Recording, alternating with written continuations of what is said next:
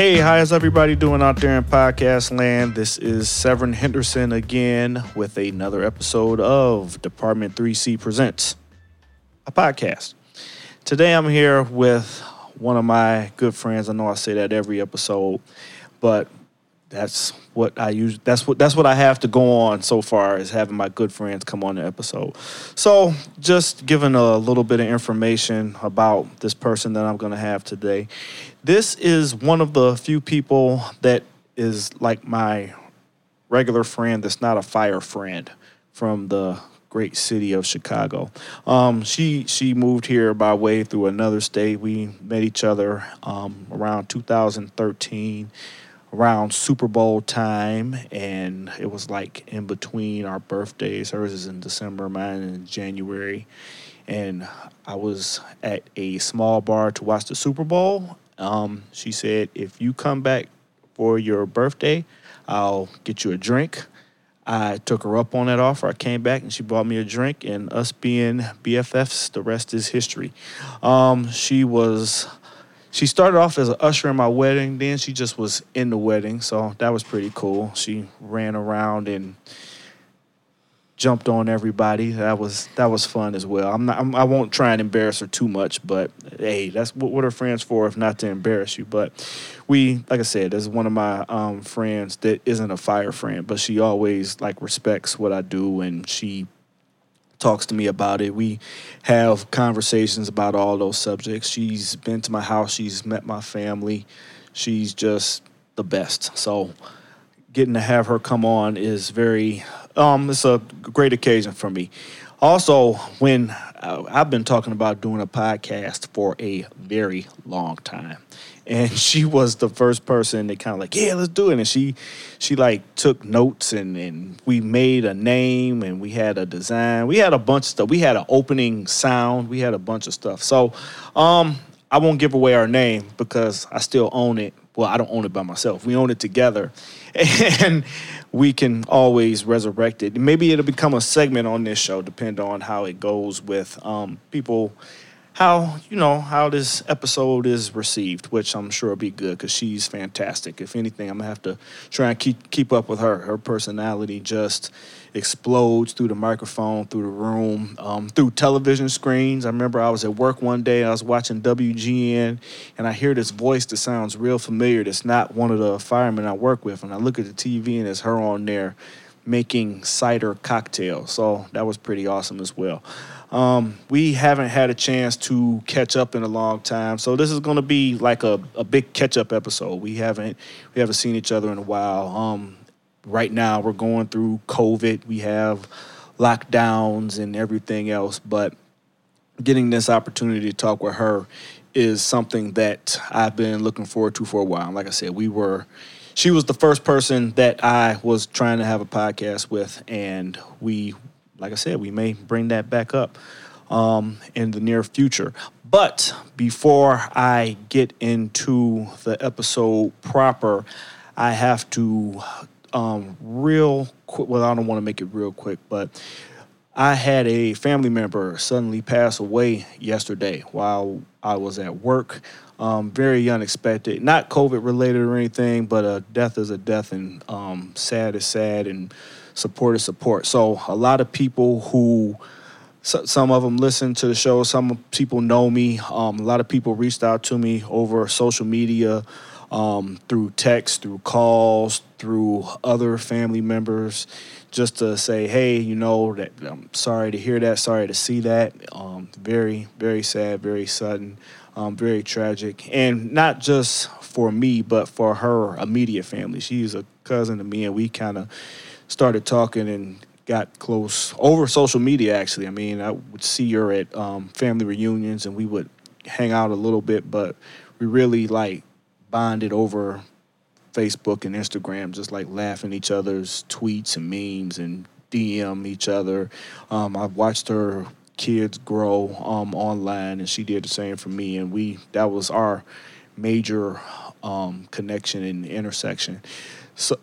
So like I said, for me it's sad, but for her parents, for her brother, the rest of my cousins, it's really devastating to them. So I can't have any type of platform or talk about anything else without thinking of that and without bringing up that issue and that subject. So just wanted to say thank you for the support. But all the love and support really should go to her immediate family. Like I said, she had small children, mom, dad, and it's really a blow for us. So that's for that. Back to our regular episode. So again, I have my friend here, Ambrosia Borowski. I always say that wrong. It's hard getting those out. But I'm going to let her introduce herself, and we're just going to have a catch-up conversation, and hopefully you guys enjoy this episode and like it. And let's go from there. Ambrosia, how are you? I'm hanging in there. Hanging in there? Yeah. Okay. Condolences. Oh, thank you very much. Absolutely. It's tough. Yeah. No fun. But hey, we gotta keep moving. So that's what she would want. Like I said, she would send me messages all the time. So I'm sure that would be a type of message that she would send me. So. Oh, cheers, sir. Yep. That was one of our sounds on the podcast. So, tell us about yourself, Ambrosia. Yeah. So my name's Ambrosia. I have been getting made fun of lately because I have probably the longest title. What's the longest title? So I'm the general manager and beverage director of the Northman Beer and Cider Garden down on the Riverwalk. Oh my God, I was trying to write that down and I don't even think I could have got that shorthand. I'm the director of cider operations for the Northman Pub Cider. Oh, you're still going? I'm not done. Oh, sorry. I'm the See, I told you I'm learning. Gotta let you breathe. Go ahead. Beverage buyer for Fountainhead Market and Fountainhead, the restaurant. Okay. The founder of Chicago Cider Week. Okay. And the captain of Team BAMS, which is Bars Against MS. Bars Against MS. I haven't heard of that. So many titles. One more time. I won't interrupt you. Can you give me all those titles one more time? I'm the beverage director and general manager of the Northman Beer and Cider Garden. I'm the beverage buyer for Fountainhead Market and Fountainhead. I'm the director of cider operations for the Northman Cider Company. I'm the founder of Chicago Cider Week and the captain of Team BAMS, which is Bars Against MS. Okay, so like I said, I wasn't going to interrupt you that time. I wanted you to get everything out. Tell me about... So I gave a little brief description about how we met and where you came from. Like I said, I met you at a real small bar. Your thing was to be like big from jump. Like I said, you got me into taking notes real well and writing stuff down and effecting action and everything like that. So kind of tell me where you started to where you're at now that you're a person who has all these titles. Well, we used to argue over time who was Jay-Z and who was Kanye. I don't remember who was who, but I don't know how you're feeling about that Kanye now. Yeah, I don't either. I moved back to the city. I'm from Northwest Indiana, but I moved back in 2013. I was out in Toronto and Buffalo, New York. I opened a restaurant out there, and I've always just been hungry. I think that's why we got along so well. Yep. Hustling and hungry. And when I came back, I wanted to jump 2 feet in. I wanted to get into the cider community here, and I actually dragged you along to my first cider event here. Yep. Navy Pier. Pier. Yeah, it was Cider Summit. And just pushing ever since, and just filling my days. And one of the things that we used to talk about is Beyonce has the same 24 hours that I do. Yep, absolutely. Man, you remember everything. But this is, right, that's how we got to be so cool. You just dropping those pop culture references that were so near and dear to my heart. They still are. But still are. You talked about how we went to Navy Pier. We went to the cider show.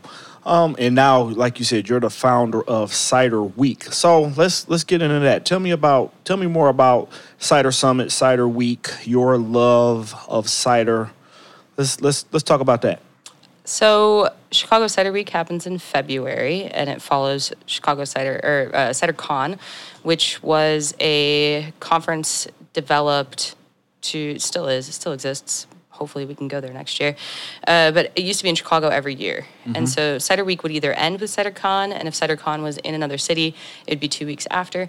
And Cider Week always ends with Chicago Cider Summit. Okay. And so I used to run the Northman that was up at Lincoln and Montrose, and we closed our doors in February, not because of COVID. That was before the U.S. knew that it was going to wreck us all, but to put more focus into the cider company and so that I could move more into production. But I saw a need for the cider community here in Chicago and decided that no one else is doing it, so I'll just do it. So you saw a hole in the market and you filled it. Yeah. Okay, that's what we love. That's exactly what we want to talk about. Now you said the Northman was open and it closed in February. What did it close or did it turn into something else? Like what? Give me a little bit more information about what's in the space now. So we sold the building. Okay. And most of the inventory took some of those gems with me, some of that Calvados and some of that cider with me. But the place that's there now is called Cobblestone. Oh, okay. I haven't been up there. I haven't even been past, so Me either. don't know. So the Northman now is just on the Riverwalk. Mm-hmm. That's its only existence at this stage. Yeah, and in our hearts. And in our hearts. Okay. It was a outstanding, great place. The cod was my favorite. The Fish and chips. Yeah, the fish and chips. That cod was amazing. Especially like fresh out the grease. Super, super good. And it was like house-made ketchup too. Mm-hmm. Yeah, that was awesome. Another thing, like I was reading through your bio that you gave me, and it was talking about how you went from the back of the kitchen to the front. Can you tell me a little bit more about that transition? What did you do in the back of the kitchen? Now what do you do? Well, you're not at the kitchen anymore. Now you're just buying all the booze. But It depends on how short-staffed we are. I have definitely been in the kitchen. Tell me about those experiences, please. So I started running around in the bakery when my dad was baking when I was very young. And I went to college and I studied linguistics and philosophy with minors in French and Russian. We can see how far liberal arts degrees will get you. And so I was working at like a little shop called Buffalo Louie's in Bloomington, Indiana. So I went to Indiana University. Mm-hmm. And I was at the counter and I hated dealing with customers and I hated having to sell stuff. And I was like, I don't really want to do this. Let me go into the back. And there were no women back there, but I was like, no, just let me go to the back. And so they let me, and I started cooking back there and learned how to be a short order cook. And then I decided to go to culinary school shortly thereafter, came back up to Chicago, went to culinary school, and then I moved out to Buffalo, New York to open a restaurant out there, and I was the executive chef. And I did that for a while. And then when I decided that I didn't want to do that anymore, I went into baking. And I baked for quite a while here in Chicago at Chicago Diner and Bleeding Heart Bakery back when that existed. Because I didn't really want to deal with any of the meat. I've been a long-term vegetarian, and I really enjoyed the last episode you did about avoiding red meat. I really appreciated the molar explanation and the canine explanation. I was right there for that. I was shouting along with it. You was there for that? I was. I'm okay. I'm still contemplating those dietary changes, but we can talk about it. I know it's just one step at a time. one step at a time. So like you said, you avoid the meat. So that's one thing that is like, for me, is always like pretty sweet about you, like your convictions. You're very like if you say you own something, you are on it for real. And like the no meat thing, we always talk about that. And I'm like, oh, just like the taste, the smell. And you like, I do too, but I ain't eating it. He said, I'm not with it. And you like the substitutes that you use are always so interesting to me. So give me like a few meat food substitutes that you do. Oh, and then I remember something else. You took me to my first Indian. Peas and cheese. I had it last night. Yep, peas and cheese. Mutter paneer for those of you that are fluent in Indian cuisine. Not me. Peas and cheese. That's just what I called it. I had never been to an Indian restaurant before. That one time we went a couple times, but you invited me that time, and you said, "Yeah, it's good. It's a lot of Indian food is good to be vegetarian because of the flavors and all the different spices and everything they use." And you were dead on. I had a meatless meal, and I was full and satisfied. I cooked for so I decided to get out of the back of the house because, one, there's no money. Cooks don't make anything. Chefs don't make anything. That's a fallacy. Unless you own like 6 or 7 restaurants and have all of your stuff in Jewel and Mariano's, you're not going to make any money off of it. So I switched to front of the house via wine because I had a lot of wine training in culinary school. But I still like to cook, and I still can jump in, and I think it's made me a better, well-rounded general manager to be able to see that front of the house and back of the house are the same team. But I had a bunch of my French friends over. I have a lot of French friends. A lot of French friends? Like from France, French friends? Yes. Okay. Yeah. People make fun of me all the time because I typically have more French people around me than I do Americans. But I made them a 3-course meal, and it was all vegetarian. And a lot of them are super skeptical because the French love their dairy and their bread, and I'm celiac, so I can't have any of the bread or anything like that. Mm-hmm. And did a 3-course, and they were blown away that you could actually eat a full meal, be satiated, and not have any meat. Right. That's me. Psychological. Yeah. I don't know if it's all psycho. We can argue about that later, but we can. But that's awesome. And another thing that I always appreciated about you and your cooking abilities is even though you don't eat meat or even drink beer, because I remember when I was a big beer drinker, not anymore, but when I was, you even knew about like what would be good and what like how to make stuff, even though you didn't eat it, and you still could describe stuff. Because I always thought that was funny when people would say, "What does this taste like?" And you say, "Well, it tastes like this, it tastes like that, it tastes like the other, it goes with this," and they would get it, and they're like, "Oh yeah, this is great." So is that like a mind trick, or did you really know what you were talking about? It's not a mind trick. It actually, flavor is actually 95% aromatics. Okay. You don't really need to taste something in order to know what's going on. Okay. I haven't had a lot of stuff. I've never had salmon before. I've never had shrimp before. I've never had it, you name it. I probably haven't had it. And with just a good sense of smell, you can tell what's going on. There's some things that you can't get from your sense of smell, like acid content. But if you know the style of the beer and you've read the book on it, then you can pretty much figure it out. Okay, so read the book on it. That makes me think of something else. You're an author as well. So, about reading a book, how about reading your book? Tell us about your book. Well, my book is nothing like your book. Your book is an actual, like, full published book, and well done on that. Thank you very much. Mine is the one that I have is it's a tasting book. Okay. And so it's like the one that you bought me at the Cider Summit. Mm-hmm. Way back in the day, 33 books, had no idea who it was. It's this one guy, Dave, he's awesome. And he prints them all in his printing studio in Portland, Oregon. And Sev bought me one of those books, and I was enamored with it, and I used it all the time. And then I met Dave at, I think it was the Northman or at a Cider Con or one of the many cider things that we go to throughout the years. And he was talking about rum, and I was like, hey, I can teach you about rum. Give me 10 minutes. I can teach you everything you need to know about rum. And so sat him down, lined up some rums, gave him the elevator course on it. And when he came out with the tasting book for rum, he asked me to help him collaborate on it and to write it for him. That's awesome.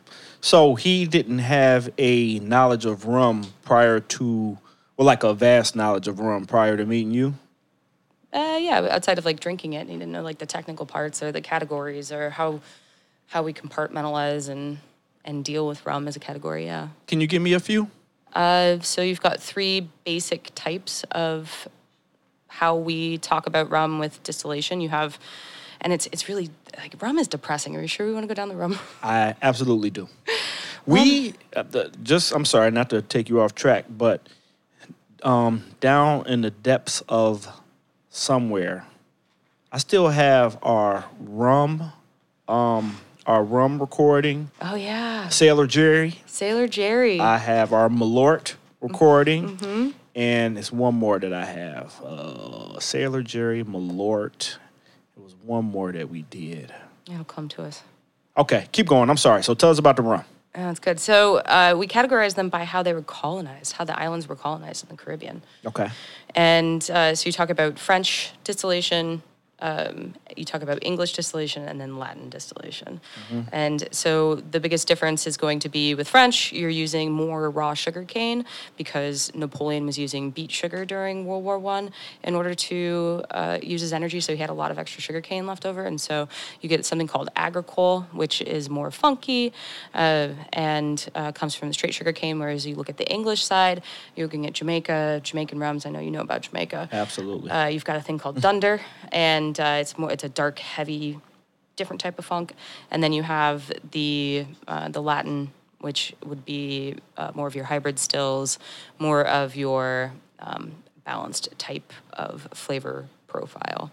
Okay. Now these are just categories that one association has put out. I'm extremely excited to see how this is going to change. I just listened to or participated in, I didn't participate, I watched Radical Exchange program that they had about a full day of panels that was put on by Ashton Berry of people of every color, well, except white, and different categories. And the rum category was absolutely fascinating. It taught me about how tiki shouldn't really be called tiki. You should probably be calling it tropical, and bringing in tiki like a tiki torch, or like what is drinks. tiki? Oh, like tiki drinks. Okay, that's I don't usually drink. That's what we talked about on our episode. Rum is not my favorite, but not yet. Keep going. But they had a full panel of people from all different backgrounds and talking about what's really going on in the Caribbean and who's making these products and who actually made them to begin with and who owns them and the disparity that comes along with that. And later that week on Twitter, the BBC Australia did a whole thing about how the rum category is up and coming, and this is the company that's going to do it. And it was a bunch of white dudes from Australia. I tweeted back, but they didn't hear it. But I was like, is this really going to be the representation of what the Caribbean is going to be like? Is this really where we're headed with this? Like, why aren't we listening to the people that are actually in the Caribbean and the people that actually make it? Right. And so rum history's got a long way to go. But it is a fascinating category. Yes, it is. It's very diverse and gets into a lot of areas. And that's like with alcohol. I stopped. Well, I don't want to say I stopped. I have a drink every now and then, but for the most part, I don't drink that often. I just Good for you. I just don't anymore. And I want to get into that with you a little more later. But as far as like the complexities of drinking, I remember talking to different people about drinking, and they're like, "Oh, people just drinking a drink or drinking how it makes them feel." I'm like, I mean, you can actually taste. Like, I had one buddy, he was a bartender, and he like had the most developed palate ever. He could taste every note, every hint of everything. And I just remember like some of the people I was talking to kind of making fun of that. Like, they're just talking. They're good with words. But I feel like you can actually taste different stuff in different types of drinks. It's just everything in moderation, even moderation. You just can't go overboard with it. And that's a serious problem in our industry, mental health and something that we're all kind of banding together to do, especially right now during COVID and how our industry is being hit by this. It's really intense, and the government is definitely not going to be giving us a bailout anytime soon because we're not Wall Street, but it is going to close over half of the bars and restaurants in the city of Chicago, and it already has. So we're all kind of reaching out to each other about mental health. But as far as tasting and evaluating goes, I travel all over the world to do tasting and evaluating, and I guarantee you it's not stuff that we make up. And there are some. Do you have an explicit Yes, I have the E. Great. There are some bullshit things that people say, and I hear them all the time. And I'm like, are you kidding me? Like, this smells like the wet dew on a warm summer day just after sunrise. I'm like, shut up. Like, that is kind of bullshit. But if you have something like this Calvados that we have right here, that smells like, I would say, red apple skin. I can smell an orchard floor. Now, why would it be? Hold on. What is an orchard floor? Like an orchard, like an apple orchard, just like an apple orchard. After when you say orchard floor, like, you do have to specify if it was spring or fall. But if it's in the fall, you're gonna have manure. You're gonna have that's more in the spring. You'll have like rotting leaves. You'll have the grass. You'll have the dirt. You'll have all of these sensory things, and sensory is no lie. And some people don't have a good sense of smell, and I understand that, but sometimes you do have a good sense of smell, and it can transform you. I was tasting out a Manzanilla sherry because for buying for the market, and I put my nose in that glass, and I immediately was on a patio in Toronto in the middle of the day with nothing else left to do except eat cheese and drink the sherry, and it just hit me. And you know that you can smell something and you'd be like, oh my God, I'm back in my grandma's basement. Yeah. And there is something about the sensory appeal to alcohol specifically, because there are two things that deliver aromatics, right? Sugar content and alcohol content. So the higher the alcohol content, and carbonation also can deliver, it'll come up in your face, and you can have this visceral moment when you're still stuck in the same spot, like we all have been since March. You can actually go somewhere else with just the smell of it. That's awesome. Well, I think you just gave people tips on how to take mind vacations. Just get a bottle, open it up, and smell it, and reminisce. Take you back to a different era. But I mean, that goes, like you said, that goes. We talked about food, booze. I have a former officer. He's since retired, and I guess I can say it because he's retired, but this dude is like the weed king. And every time he would come around, he said, "Here, smell this. Oh, it smells great. Here, smell this. Oh," and that's another aromatic type of thing that like gets people going. So those are always interesting issues to me, how people can pick up on those things. So, you said the orchard floor. I have never heard any. And then you said manure. Mm-hmm. Manure is poop, so you want to smell. Yeah, cow shit. Actually, we debate a lot in Cider about the difference between cow shit, sheep shit, and horse shit. They all smell different. They all smell very different. I'm more of a cow shit. If you say so. But I have a buddy who likes sheep shit in cider, and that would be Easy Orchards. It's all over the sheep shit, but I prefer the English stuff. It's more of a cow shit. I remember, that reminds me, I was in South Africa. When I was there, we went on a safari, and the what's the person that takes you out on safari? The safari master. Safariist? Safari guy.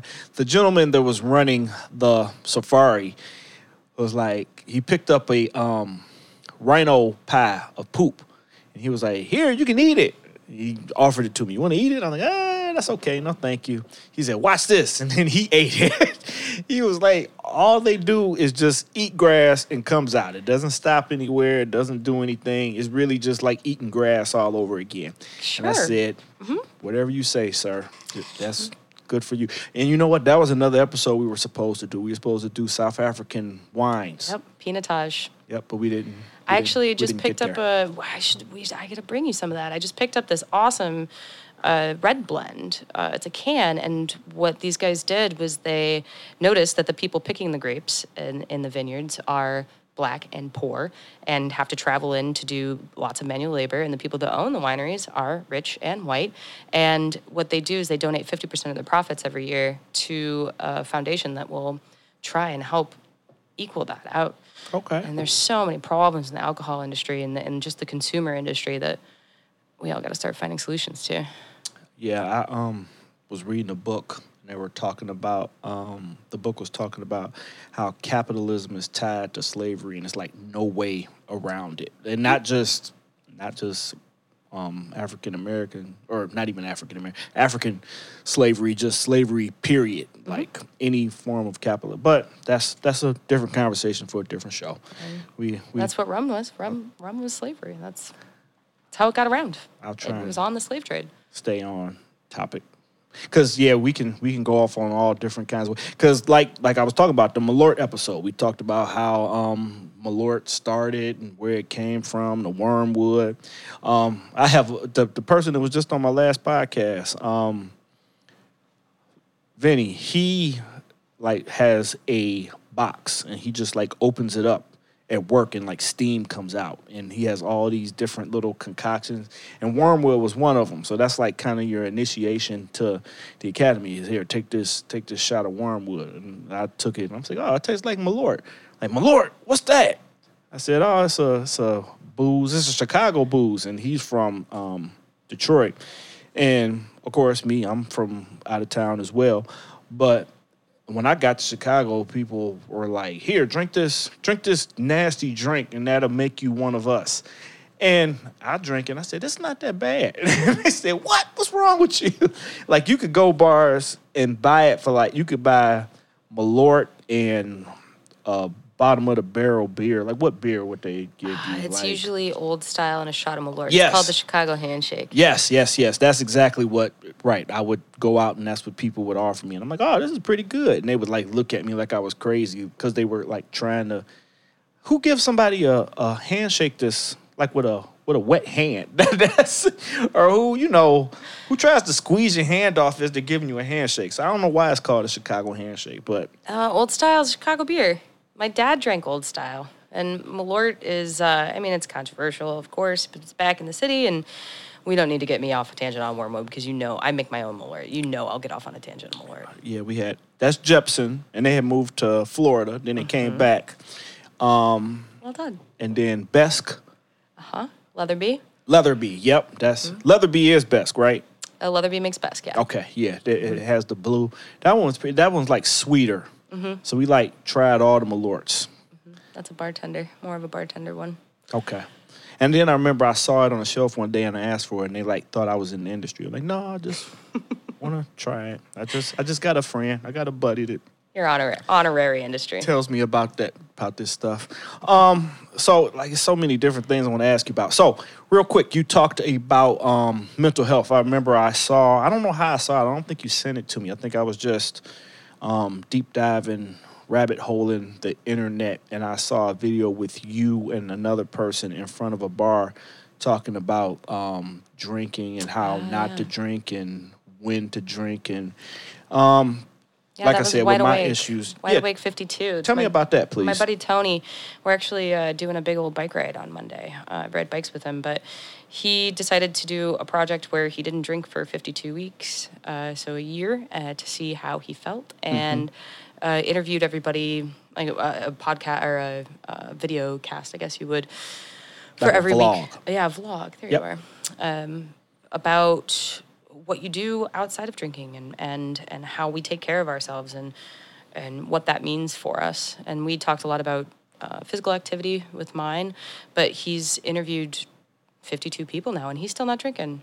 He drinks very occasionally, but he just decided it really wasn't for him after being an Irish guy that binge drinked for how many years. So he went past the 52 weeks? He's still going? Yeah. Okay. He has the occasional cider, but for the most part, he just kind of gave it up. It is a poison. It's a toxin. It's not for everybody, and some people have the tendency to abuse it. And being self-aware is something that's hard to do when you're under the influence all the time. Right. That's kind of, I'm sitting in his boat. So, if you wouldn't mind, you could give me his information. Maybe I can reach out to him and see if I can trick him into coming on too, because that's all I'm doing now is just tricking people into coming on this show. Yeah, we'll get Tony podcast here. We'll definitely get Tony in here. But yeah, that's definitely something I'd like to talk to somebody and explore a little bit more of, because that's kind of how I started on my whole, like, I had been writing on that book for a while, got it done.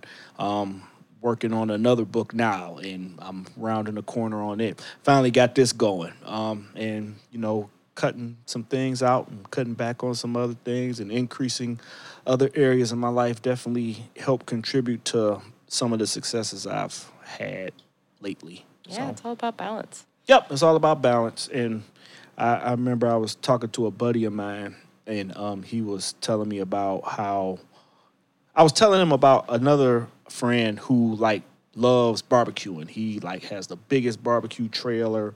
It's like as big as a small apartment, and he just barbecue. He like, man, how he get so far into it? I'm like, the same way you get so far into stuff. I guess all my friends just get so far into stuff. It's like the people I hang around with, they are go hard or go home.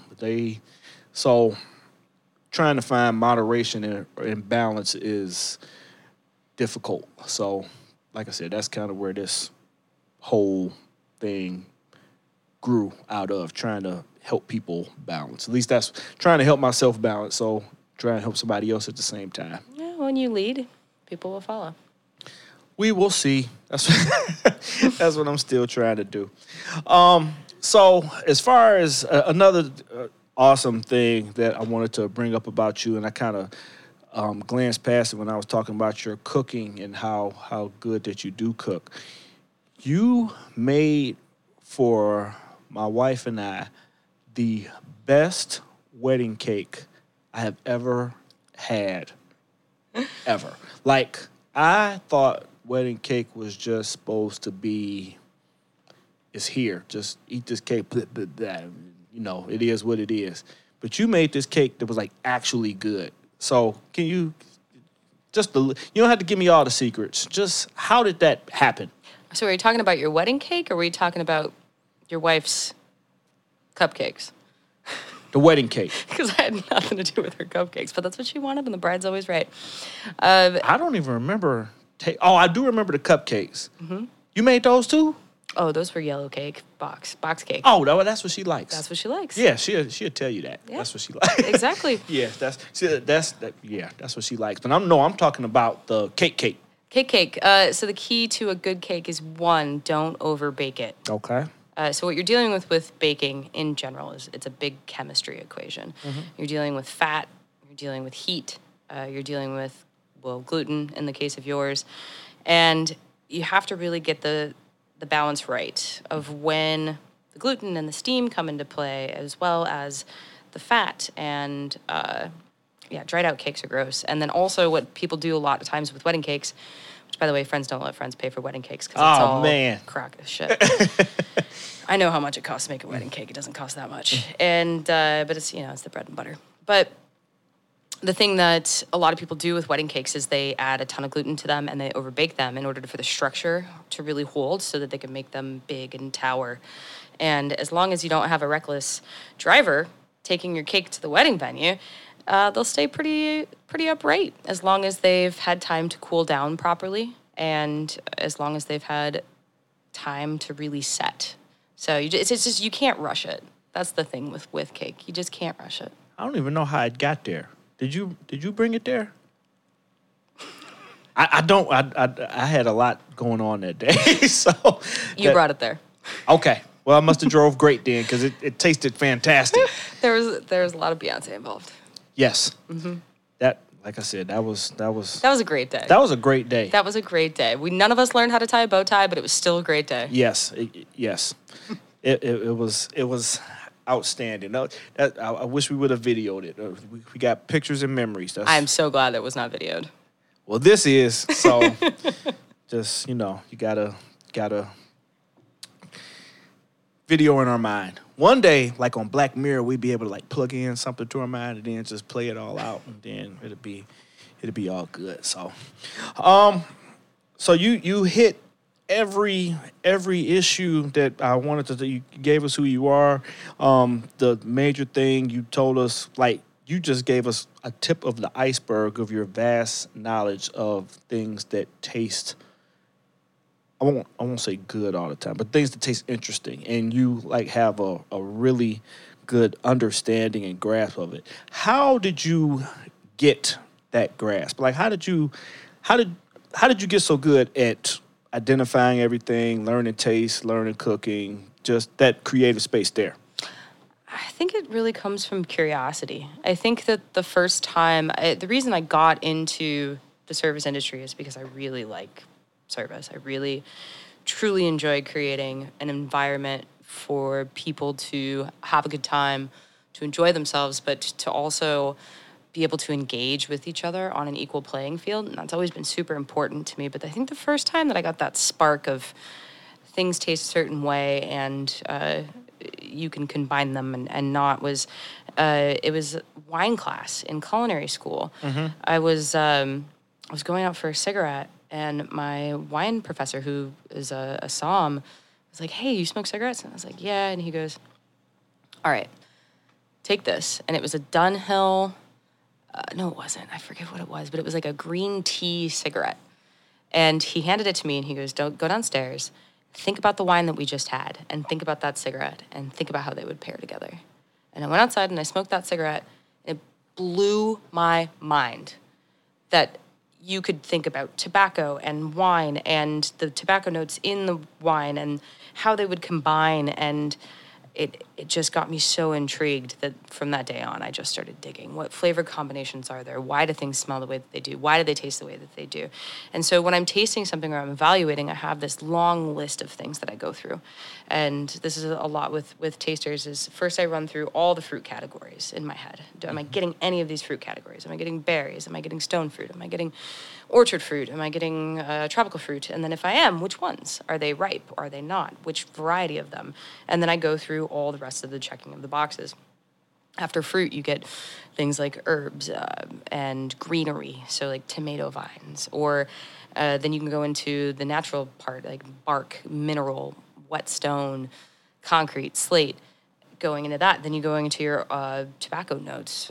You can go into things like your funk, like manure.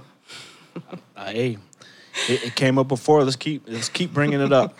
Dried hay, marijuana, like Retsina, which is a Greek wine that uses sap on top of it to preserve it. And it's got a lot of marijuana characteristics to it, or like a Sauvignon Blanc that can have a lot of marijuana characteristics to it, even though it's not that. And so you just run through this checklist, mental checklist that you have, and the more that you know how to recognize these things, the more you want to smell. I remember there was a place under construction right near my house, and I walked past it, and I wanted to walk inside because I wanted to smell some of the different construction smells that they were doing, like freshly cut wood and fresh concrete. I know, and I would have been a total creep, and I didn't do it, but I just wanted to be like, can I sniff your construction site? Because it's really going to help me with my sensory analysis. You have to be very careful where you participate and do in those type of activities. That's all I'm going to say. I was cycling through Iliana and Wolf Lake, and there's like a stagnant pool of water in the grass, like the big grass, and I stopped and I was like, I've smelled that before. Where have I smelled that? But like now I know I can say that. A stagnant, marshy pond would be a tasting note that I would be able to work on identifying with some sort of fermentation. Okay, well, speaking of tasting notes, what is the weirdest tasting note that you've ever heard? Not that you can think of, because I think we had an episode about trying to make up stuff, and you were like, yeah, just keep going. But what is one of the weirder ones that you've heard? Somebody put on an evaluation sheet, a judge Glen Cap, it's the largest cider competition in the world, and somebody put that it smelled like rhino farts. Okay. And I was like, when did you smell a rhino fart?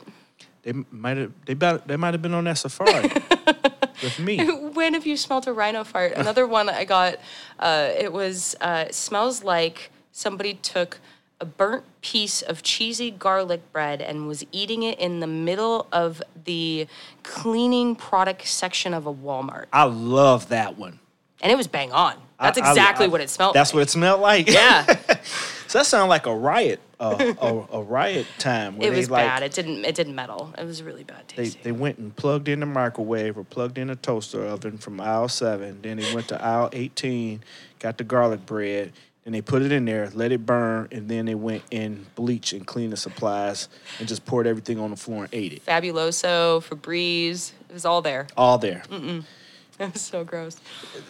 Another thing, do you know that the CDC and the internet has been teaching us how to make chloroform? Like, if you look at some of these things, they like, if you mix bleach and rubbing alcohol, it makes this, or if you mix bleach and ammonia, it makes that. Well, now they have to. They have to teach us about cleaning products. But yeah, now they telling you how to make the cleaning products that'll go mess somebody up. They're telling, but I think the point is, don't mix these chemicals, and please don't put them in your body. Maybe. That's in the book. That might be. I got a page of that is in the book. A lot of stuff is in the book. If you haven't checked it out, please check out that book. Department 3C presents Canada's Guide to a Long, Strong, Healthy Career by Severin Henderson. Gotta plug it. It was one other thing. Now I went off on that tangent. Now I forgot what I was going to ask you. That's what always happens. But that's okay. Thank you very much. Is there any other subjects, topics, anything that you want to hit, anything that you want to talk about before we get out of here? I mean, the tavern. Okay. The tavern's how we met. Can we talk about which tavern it was? Millie's. Should we? Millie's is gone. Yeah, Millie's is gone. Millie's was awesome. And I used to live like right around the corner, so I used to walk there. Me too. In fact, my buddy Matt's the one that introduced me to it, and I took it over as mine. The guys took me to an extra cider summit. We used to have a little pool table in there. I used to watch like all the games in there. It was a good corner tavern, a Chicago tavern. And you saw today, Lightfoot said that they're closing down as of Friday. Any tavern that does not serve food is down. Oh, that's what it is? I thought it was just no indoor alcohol sales, just outdoor. It's the beginning. That's going to happen anytime soon. Okay. We're just waiting for it to happen. But, the tavern is the spot. And I wrote a piece for a cider magazine called Malice just about this, about gender and the tavern, and how when you sit down next to each other in a bar stool, it doesn't matter what's in your glass. It doesn't matter where you come from. It doesn't matter if you're a fireman or you're a cop or you are a football player or you are a professor. It doesn't matter. When you're sitting down at the tavern together and you're all enjoying whatever you want to drink, and you should drink whatever you want to drink. I don't care if it's a martini or if it's a pink sweet drink or if it's just a straight dram of whiskey. I don't care. You're all sitting there, and if it's a good tavern, you can all have a conversation about anything. And they say don't talk about religion and politics in a bar. Well, I don't really believe in that. If you have a good bartender, you can do that safely and navigate it. Yeah. And that's something that the Northman was. We have been there before with people. Oh, yeah. Yeah, Yeah, we used to go there with people all the time. But if you have a good bartender and it's being facilitated and it's an inclusive space and everyone feels safe to do it, then why not? I mean, some of our greatest ideas, the revolution, which, is kind of half-sided, but a good idea at the time, and it all took place in the tavern. And bringing people together, and for me, as a buyer, making drinks of any sort accessible to anybody is super important. And I just really am sad to see the taverns struggling right now and the taverns closing. And I don't know what the structure of the bar is going to look like in the next year. None of us know. None of us know what's even going to happen next month. But yeah, the tavern has always held something very special in my heart as a way for people to bond together and have that other family. Not all of us have families at home. And to be able to walk into a bar and have that family has been something that's been very important to my life. You sound like Cheers. It's Cheers. I mean, that's exactly what you described it like. That show, it wasn't my favorite, and I was, of course, young when it was coming on. But I'm like, man, these people always in there. They just drunk, and they, it was written, it was scripted, maybe or Norm, whatever. But it doesn't hold up. I Yeah. watched it recently. It doesn't really hold up. Well, yeah, it might be. Yeah. But I'm just talking about the concept, The idea. Exactly, the idea of going and hanging out. I done got into plenty of arguments with people about issues, and even when you had to text me, oh, I'm so sorry that person said that to you. I'm like, how you gonna speak for them? They're Just making sure everybody feels welcome. That's the point of the bartender. yes, it's hard to put me out as far as that kind of stuff goes, especially from somebody I don't even know that I just met, like in these couple of hours right here. But like you said, we spent a lot of good times in there. Sober bars, that's like a new big trend. A coffee shop? Still making. See, I don't like coffee that much. I mean, What are you talking about? A sober bar? That's a coffee shop. Well, no. It's an actual thing where they have like sober bars where they make designer cocktails, but not with alcohol. So like all the juices, tiki drinks, like you were saying, little umbrellas, make them the same way. They just make them without alcohol. Like, what was that one? I told you about that one bar where they made the drink with the egg whites and the egg white and the rosemary. And yeah, they make stuff like that. But yeah, there's a lot of companies coming out with alcohol-free spirits as well. Okay. See, so that's what I'm talking about, sober bar. Yeah, Tony actually works with that more to do the alcohol-free cocktails. It's hard to mimic spirits and mocktails. Yeah, Isn't that what they're called or no? Now that used to be what they're called. Now because it's become a more serious movement, and to erase the stigma of if you're not drinking, you're doing it wrong, which I've always thought was bullshit. If somebody doesn't want to drink, don't make them drink. Don't force it on someone. If somebody doesn't want to take a shot, don't take a shot. Oh yeah, it's your body. Super shot culture. Oh, that is a Chicago thing, and I've traveled all over the world, and as soon as I say shots, everyone's like, "Oh, you're from Chicago." Yeah, say, no. Yeah, we always have that shotstigator that's in the crowd. Shotstigator. I like that. I am not a shotstigator, but I'm writing that down. I have a lot of friends that are. Like the other day, one of my buddies he was coming out, and I was like, "Oh, he's on his way, shotstigator. Get ready."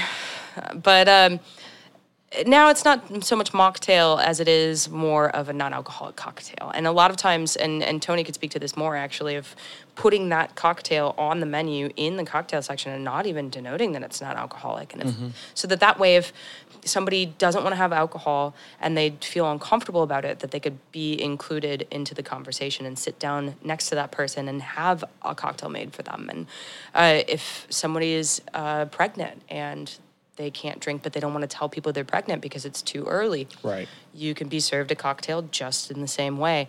So I think sober bars are a good thing. I just hope that someday we can get to the point where we can integrate non-drinkers and drinkers in the same space. Well, I think we can. The peer pressure, I appreciate what you're saying there, like kind of, hey, drink. But, if you kind of have like a strong will, like, hey, I'm not on it, and that's what you're standing on, that's fine, because that's one of the major things that, like, even COVID, I just miss hanging out and talking to people, talking to strangers about strange things, like people I've never met before. That's interesting to me. And I don't want to say pick their brain, because then that denotes that I'm trying to take something from them. I just like talking to random people. Having a tavern experience. Right, having a tavern experience. It doesn't have to always involve alcohol. But I remember, I said I forgot what I was going to say. I remember what I was going to say. You were talking about service and how you liked service and that's probably another one of our connecting things, because remember when you tried to convince me to be a fireman? Yes, I did. I did try to convince you to be. I'm like, you go to school, you do this, you do that. Oh, you'd be great in the firehouse. And then sometimes we would have arm wrestling contests and pull-up contests and push-up contests. Mm-hmm. I've gotten better at my push-ups, by the way. Still not good enough to beat me, though. Let's try. Or arm wrestling contest. If I lose to you in an arm wrestling contest, I don't know what I'll do. I will challenge accepted. Vote for Donald Trump. So I won't lose. You are the Kanye. It's just jokes. But service is like what was another thing that I think like connects us, because that's what first responders and fire, like if you're really into it, you really are trying to serve and help people around you. I mean, it's a life of service, and yours is just a different type of service, alcohol service. So I'm with that. Food service as well, because you are really, really good at what you do. And like I said, you Gave us a lot of information in a little bit of time. You're just phenomenal, and you have got to come back. I'm going to go find those old episodes. Maybe I'll make them bonus episodes or something. Or maybe later on down the line we can like do a segment or something to I said that at the beginning, we can do a segment to the show. Just kind of talking about what you bring. Speaking of that, before I let you go, is there anything about anything? I was thinking like booze in particular, since that's your industry. But is there anything that you would like us to know about, anything special you can tell us about, something secret, not secret, but something on the low that you want to promote to anybody, like booze-wise? I mean, Calvados. Okay, talk about it. So everyone knows that I fucks with fruit, brandy. I drink a lot of Hennessy. I drink a lot of cognac. I drink a lot of Armagnac, and people tend to know those more often. But the little known spirit that I have been obsessed with is Calvados. It's apple brandy from Normandy, which is the north of France, where D-Day happened. Is what they're most known for. Their major export is actually dairy. So they have the Camembert, Point l'Evêque, all those French cheeses that they're coming out of Normandy. But the cows that make those cheeses are actually eating the apples that are spent from the distillation. But Calvados is a spirit that really captures the eau de vie, the life of the fruit that it's distilling. Mm-hmm. And it does this over a long period of time. And there's so much in Calvados history and Calvados culture and so many different flavors that you can get and so many ways to make cocktails with it. It's such an exciting product, and nobody even knows how to pronounce it. It's really sad. Well, you're pushing us in a direction to know what you're talking about, so I appreciate that. Is there anything you want to plug? You want anybody to find you anywhere? You want to plug the Rum Book? Any social medias? I know you're doing trivia. You want to? Yeah, so I do trivia with Kite String Cantina. It's an awesome bar, taquitos, and they have like a little market set up. So now you can like go in and get your eggs from local farmers and a couple of other things to support the local farmers in their space up on the north side. And then I'm a Mead of the Gods is my Instagram handle and my Twitter handle. Mead, as in ambrosia of the food of the gods. I'm with it. Mead of the Gods. And you can follow me there and you can catch all the different things that I'm doing. I do a lot of panels and a lot of webinars and education types of stuff. So you're everywhere. I think that's the best place to catch me. You're everywhere. And Dan, we're definitely going to have you come back. I'm sure you will. You're my buddy. So thank you for coming on. Thank you. Thank you for having me. Thank you for inviting me. Hey, you are very welcome. If you want to reach out to me, remember, it's Department 3C everywhere. Department 3C on Twitter, Instagram, Facebook. And I am Sevy at the same places. IAMSEVY. That's just personal stuff. You'll see a lot of my kids and family, but so cute. And Department 3C is the podcast, book, consultant, coaching, all of that big fun stuff platform. So thanks for listening to another episode, and we will catch you next time. Bye.